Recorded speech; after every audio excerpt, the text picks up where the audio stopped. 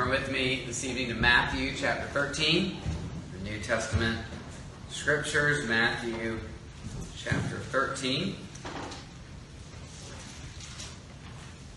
One of my favorite chapters in Matthew. Not that that matters, doesn't make it more special or more Bible than any other chapter, but I really enjoy studying the parables of Matthew 13. Very illuminating, one of those key passages that maybe helps shed light on other passages in God's Word. And so it provides a key or a door into a larger world of understanding. Matthew chapter 13 will be our focus tonight. Let me read for the opening reading, verses 1 through 17. Let's hear now God's Word. That same day, Jesus went out of the house and sat by the lake. Such large crowds gathered around him that he got into a boat and sat in it, while all the people stood on the shore. Then he told them many things in parables, saying, A farmer went out to sow his seed. As he was scattering the seed, some fell among the path, and the birds came and ate it up. Some fell on rocky places, where it did not have much soil. It sprang up quickly because the soil was shallow. But when the sun came up, the plants were scorched, and they withered because they had no root. Other seed fell among thorns, which grew up and choked the plants. Still other seed fell on good soil, where it produced a crop 100, 60, or 30 times what was sown. Whoever has ears, let them hear. The disciples came to him and asked, Why do you speak to the people in parables? He replied, Because the knowledge of the secrets of the kingdom of heaven has been given to you, but not to them. Whoever has will be given more, and they will have an abundance. Whoever does not have, even what they have will be taken from them. This is why I speak to them in parables. Though seeing, they do not see. Though hearing, they do not hear or understand. In them is fulfilled the prophecy of Isaiah. You will be ever hearing, but never understanding. You will be ever seeing, but never perceiving. For this people's heart has become calloused. They hardly hear with their ears, and they have closed their eyes. Otherwise they might see with their eyes, hear with their ears, understand with their hearts, and turn, and I would heal them. But blessed are your eyes because they see, and your ears because they hear. For truly I tell you, many prophets and righteous people longed to see what you see, but did not see it, and to hear what you hear, but did not hear it. Amen. We'll end our reading there, and let's pray and ask for God's blessing. Father in heaven, this is your word, your holy word, and it treats weighty topics such as our very ability to understand your truth and the necessity of you giving us understanding. And yet it also calls for a response that having heard, we would indeed be doers of the word. And it treats majestic things like the truth, the power of your kingdom, the power of the words of the Lord Jesus. So give us understanding during this time. Help us to rejoice in your truth and to respond to your word in the right way. We pray these things in Jesus' name. Amen.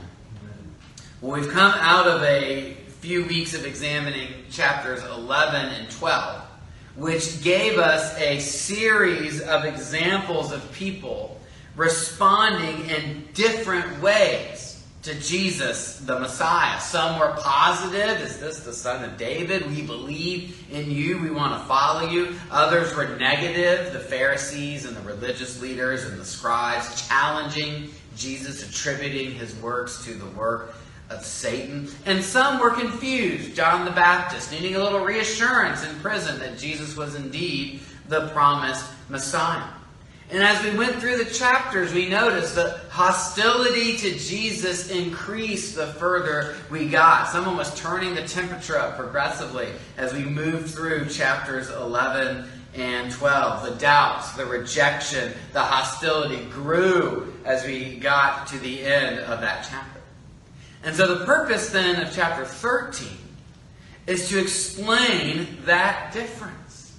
Why do some respond well to Jesus while others reject him?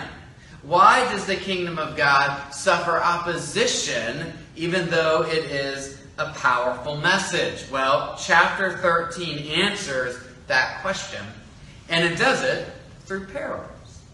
Matthew 18 contains 8 parables. Now, what we won't do is look at each one in detail. We won't go sequentially verse by verse through this chapter as we have done other sections. Instead, we're just going to dip in and out of several of the parables in order to see the one big idea, the major theme of the chapter. Chapter 13 is one of the discourses in Matthew's Gospel. So 5 different times Matthew has collected material and organized it in such a way that we have a long discourse of Jesus on a given topic. This one stands out from the others because, again, it is dominated by parables. And some of these are very well known. I bet you've heard the parable of the sower preached before. I'm pretty sure I've preached it before in this church. Or the parable of the wheat and the tares, or the wheat and the weeds. And others are very short. The parable of the mustard seed, parable of the pearl. But together, all 8 parables give us this big idea, this explanation of the contrast between those who follow Jesus and those do not. And we'll find the explanation lies in the nature of the kingdom. What is God's kingdom like? How does God's kingdom come? That is what these parables will tell us in this chapter tonight. But right before we focus on the kingdom, the question we can ask, because it's the same question the disciples asked, is why does Jesus speak in parables? Why talk about the kingdom this way? What's their purpose? What is their message? How can we make sense of them? And on that question, Jesus gives us 2 answers. First, look down the page at verses 34 and 35. We read there, Jesus spoke all these things to the crowd in parables. He did not say anything to them without using a parable. So was fulfilled what was spoken through the prophet. I will open my mouth in parables. I will utter things hidden since the creation of the world. Why does Jesus speak in parables? Look at that last phrase. To utter things hidden since the creation of the world. Jesus speaks in parables to reveal what has been concealed. To reveal what has been concealed. Here's what I mean by that. There are truths in these parables that reveal things dimly seen in the Old Testament. Truths just generally reveal, hard to understand in the Old Testament. The parables reveal them. The parables unfold them. The parables make sense of them. So, for example, one of the big promises of the Old Testament is the coming of God's kingdom, the coming of God's reign. That God himself would show up one day and save and regather and restore his people. Many Jews in Jesus' day were expecting that imminently, that it would instantly, very soon appear. But what Jesus will reveal in this chapter is that God's kingdom will come, but it will come in a way that goes against the current expectations. And this isn't going to be the first time Jesus has broached this. He's been revealing this progressively in his teaching. It's one of the reasons for his rejection. One of the reasons people are stumbling over him. But as he will do in the Sermon on the Mount, he's going to open our eyes to the fact that God's ways are not always our ways. He's got to take the blinders off of human tradition so that we can see how God actually works. So he's going to make clear some things. He's going to reveal some things which are heretofore somewhat concealed. But that leads me then to the second purpose of parables, and here you're going to see I'm having a little fun with you. The second purpose is to conceal what has been revealed. So while on the one hand parables reveal what's been concealed, they also conceal what has been revealed.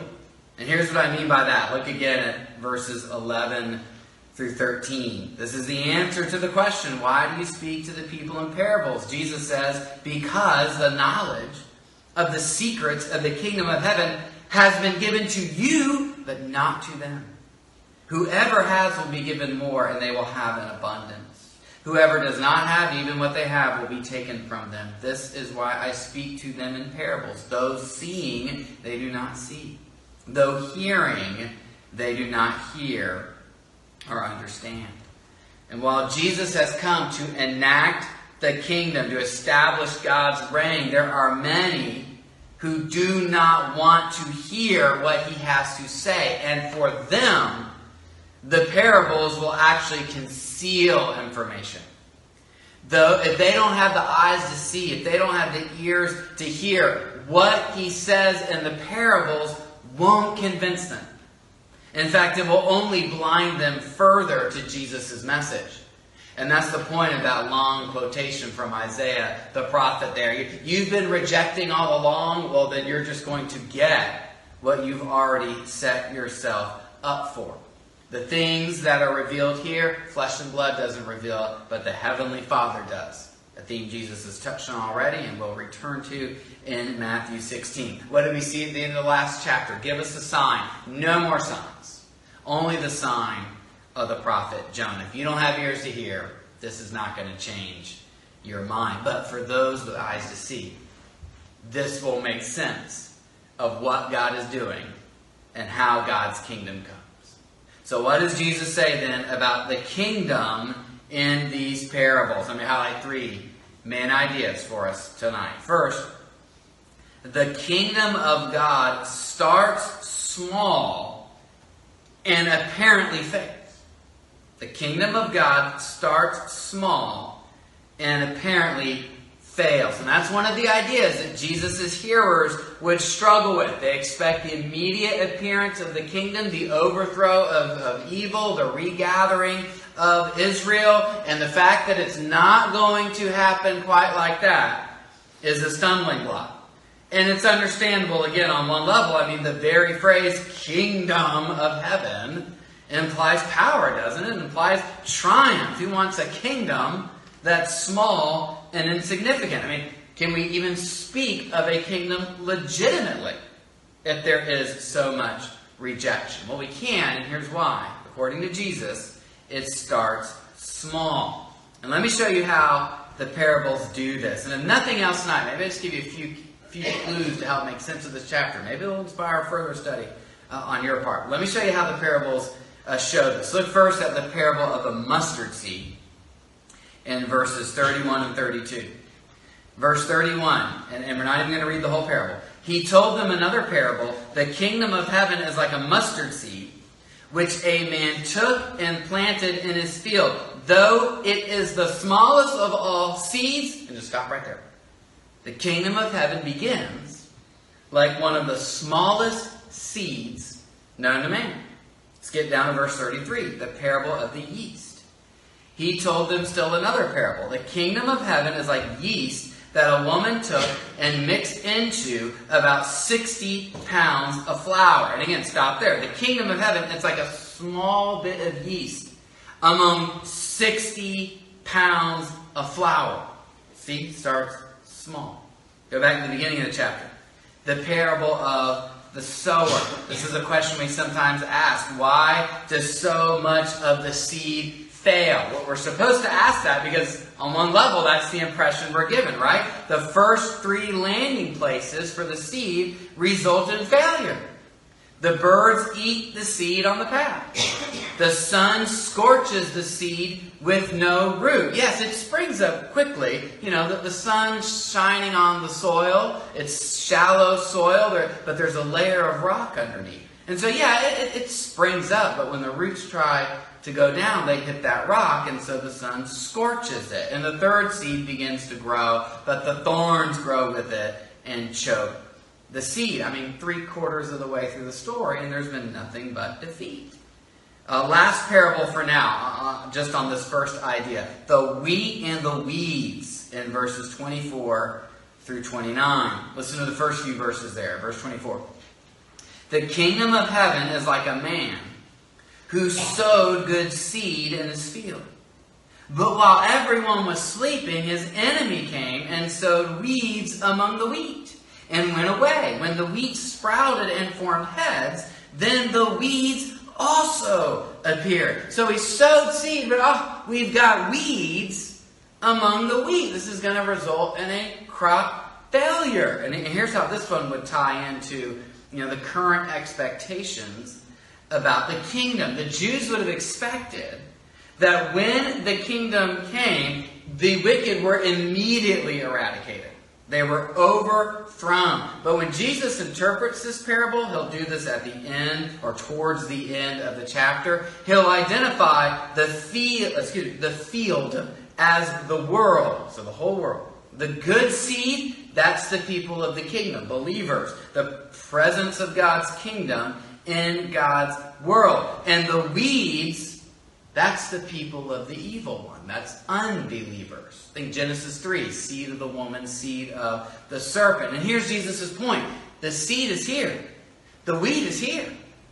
But the presence of the wheat doesn't immediately lead to the eradication of the weeds, to the overthrow of the wicked. In fact, God, the wise landowner, he's going to let both crops grow side by side. Both groups of people will continue in God's world until the end of the age. So the kingdom of God starts small. From all appearance, it's not even doing the things that it was expected to do.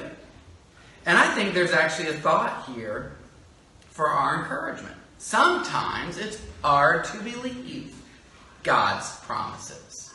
We look at things going on in your life or outside, and you may wonder, why isn't God doing things this way?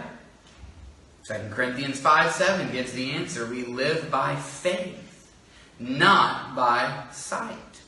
The encouragement for us, and we will see this the further we go into the chapter, is the way things are is not the way things will always be. What you see, what you experience now, that is not your ultimate reality. The kingdom of God starts small. It apparently fails, but Jesus will assure us that's not the final story.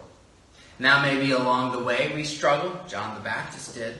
Maybe we doubt. Maybe we wonder. But when you do, hear the words of Christ encouraging you to persevere in the faith. Because while the kingdom may not do what it's expected to do, it is truly in operation. So let's move on to look at the second idea. And it is this: the kingdom of God demands a response. We see this in the setup for the chapter, the answer to the disciples. Why do you speak in parables? Because what I have to say demands a response. Are you going to believe or not believe my message? Now this comes through very strongly in Jesus' explanation of the parable of the sower. So in verse 19, Jesus says, when anyone hears the message about the kingdom and does not understand it, the evil one comes and snatches away what was sown in their heart. And when the text says there, they don't understand it, it doesn't mainly mean that they're confused, or, the preacher wasn't clear. What it means is that they don't grasp it so as to believe it. It's challenging their thinking or their practice, and they're not responding to it with acceptance. I think understand there is probably functioning as a synonym for believe. In the fourth seed, the seed on the good soil, we hear those are people who hear and understand. So kind of a synonym just for believe. The kingdom message challenges us. It confronts us. Will we embrace this message? But if they hear that message and they don't embrace it and they don't believe it, if their lives aren't impacted, well, it just goes in one ear and out the other. The evil one comes along and snatches. He takes away what was sown in the heart. And that's a challenge to us. How do we listen to the preaching of God's kingdom? The next two responses take it one step further, but they're really just more of the same. The seed that falls on rocky ground, well you get an initial response. Verse 20. He hears the word and at once receives it with joy. But verse 21, when trouble or persecution comes, he quickly falls away because he has no root. And the root there really represents commitment.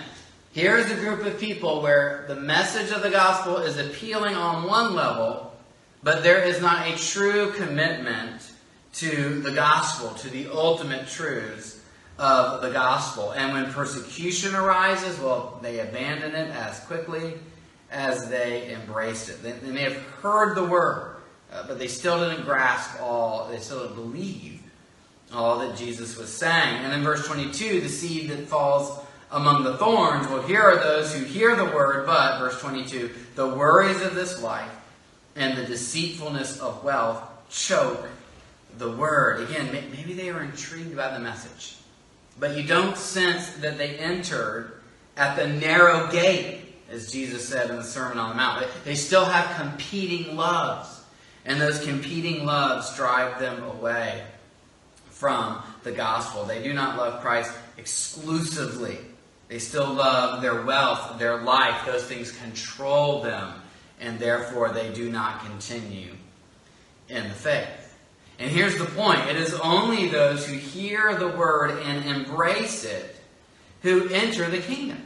And so Jesus says in verse 23, the seed falling on good soil, well, that refers to someone who hears the word and understands it.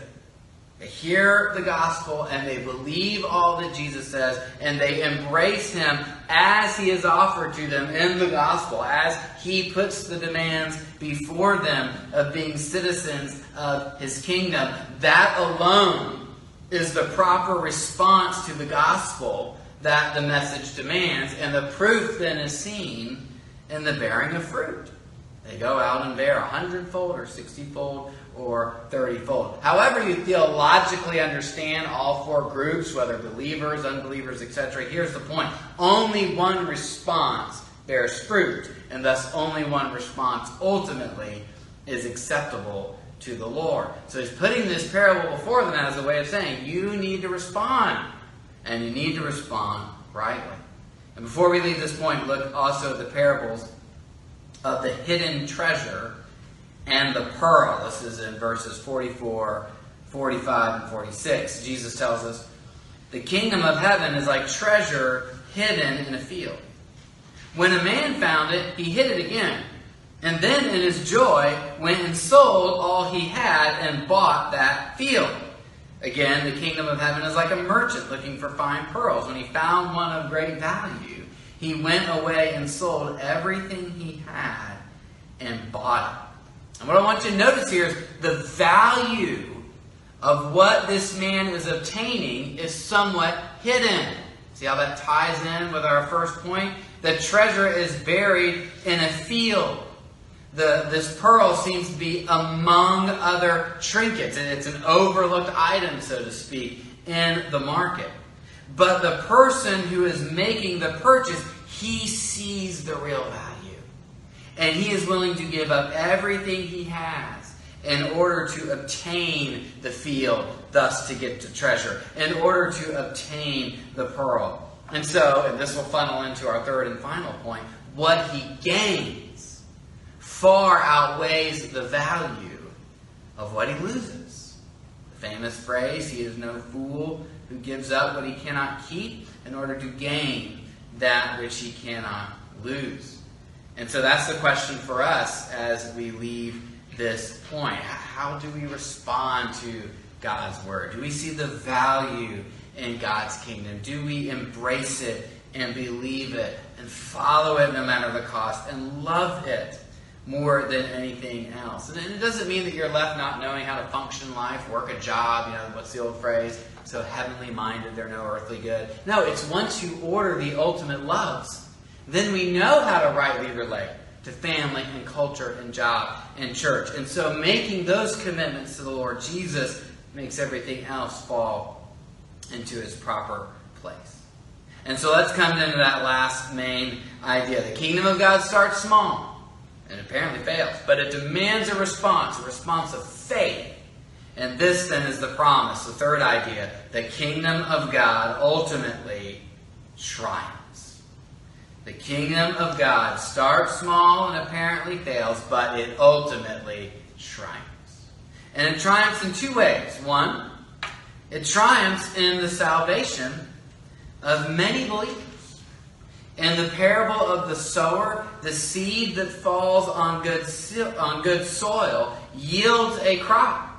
It yields a crop of 100, 60, or 30 times what was sown. So I know we might read that parable. It looks like, man, 3 out of 4. This guy's a bad shooter. No, here's the point. So much may appear lost.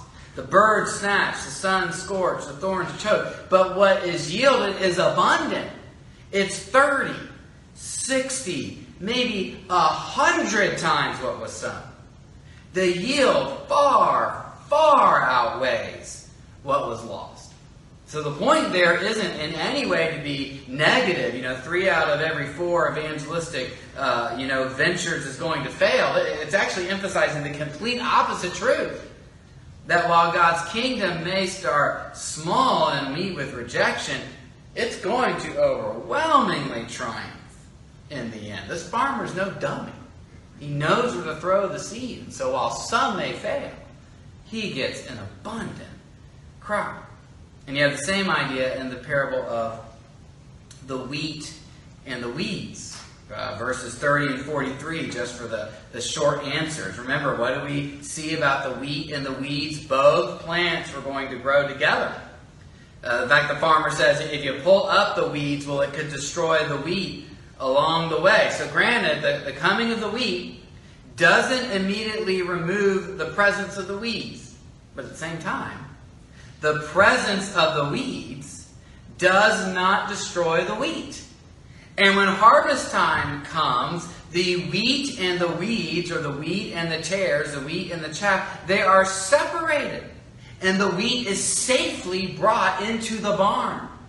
And so Jesus says, then the righteous will shine like the sun in the kingdom of their Father. That enemy thought he was going to sow some weeds and destroy that field. Well, he failed. He lost. The wheat was gathered into the barn. And same thing in the parables, lastly, of the mustard seed and the yeast. They start small, and we didn't read the end. But in the end, what happens? Well, that tiny mustard seed becomes a giant tree.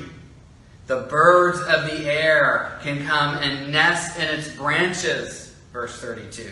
The yeast, just a tiny bit of yeast, 60 pounds of bread. I mean, that's a lot of bread, though, 60 pounds. Well, that yeast works its way all the way through. And I know sometimes people read that as, the gradual corruption of the church. Things are going to get worse because yeast in other places is a negative image. Well, that's totally out of tenor with this chapter as a whole. In this instance, it's a positive image. The yeast working its way through the dough is a sign of God's kingdom starting small, but ultimately triumphing. And so you can be encouraged in your life. God is going to do His will. He's going to do what He has purposed for you. And more broadly speaking, in terms of the church and the world, God will do His will. He will do His will on earth as it is done in heaven. He will let His kingdom come, as we pray each week, for Him to do. So keep praying, because He's going to do it. But lest we be imbalanced, let's also see there is a second way in which God's kingdom triumphs, and that is in the punishment of the wicked. So one last time, the parable of the wheat and the weeds. Jesus tells us in verse 39, the harvest is the end of the age, and the harvesters are angels. As the weeds are pulled up and burned in the fire, so it will be at the end of the age. The Son of Man will send out His angels, and they will weed out of His kingdom everything that causes sin and all who do evil. They will throw them into the blazing furnace, where there will be weeping and gnashing of teeth.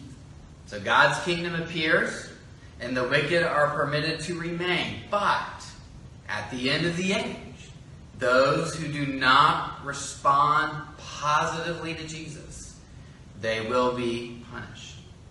And we didn't look at the parable of the net in verses 49 and 50, but it essentially ends the same way. The fishermen gather with their net, good and bad, but they separate the good fish from the bad. And that's compared again to the end of the age, when the angels will come and separate the wicked from the righteous and throw them into the blazing furnace where there will be weeping and gnashing of teeth. And this plugs right back into how Jesus answered that original question. Why do you talk to them in parables? As he said in verse 12, beware, lest the little you have be taken away from you. That was the day of salvation. That was when the religious leaders needed to hear the good news and respond to the preaching of the gospel. And I think it's just a good reminder for us as God's people, whenever we encounter God's word and God's truth, that we ask for those eyes to see and those ears to hear, that we may hear the good news of his kingdom, be warned against the follies of sin, take comfort in the triumph of his message, and embrace Christ as he offers himself to us in the gospel. So let's give thanks and let's pray. As Jesus said, whoever has ears, let them hear. Pray with me. Father in heaven, thank you so much for the message of the kingdom. And I pray you would send us out into our lives, into your world, whatever the next 6 days hold, that we would do your will, pursue you, find joy and delight in using our gifts and our calling and the vocations that you have given us. I pray for the church here and all the folks, you keep them safe, that you keep them in good health, that you would keep them spiritually safe, that you would lead us not into temptation, but that you would deliver us from evil. And thank you that as we live in your world, we are citizens of your kingdom. And I pray we would delight in identifying as citizens of your kingdom. And that we wouldn't be troubled by the wicked, we wouldn't be troubled by the presence of evil, but instead, with faith in you, with the cross before us, as we sang this morning, we would go forward rejoicing, sharing the good news, reflecting those virtues that you form in us as people of your kingdom. So forgive us of our sins, help us to believe in the power of your message, and help us to follow you trusting. And we pray this in Jesus' name. Amen.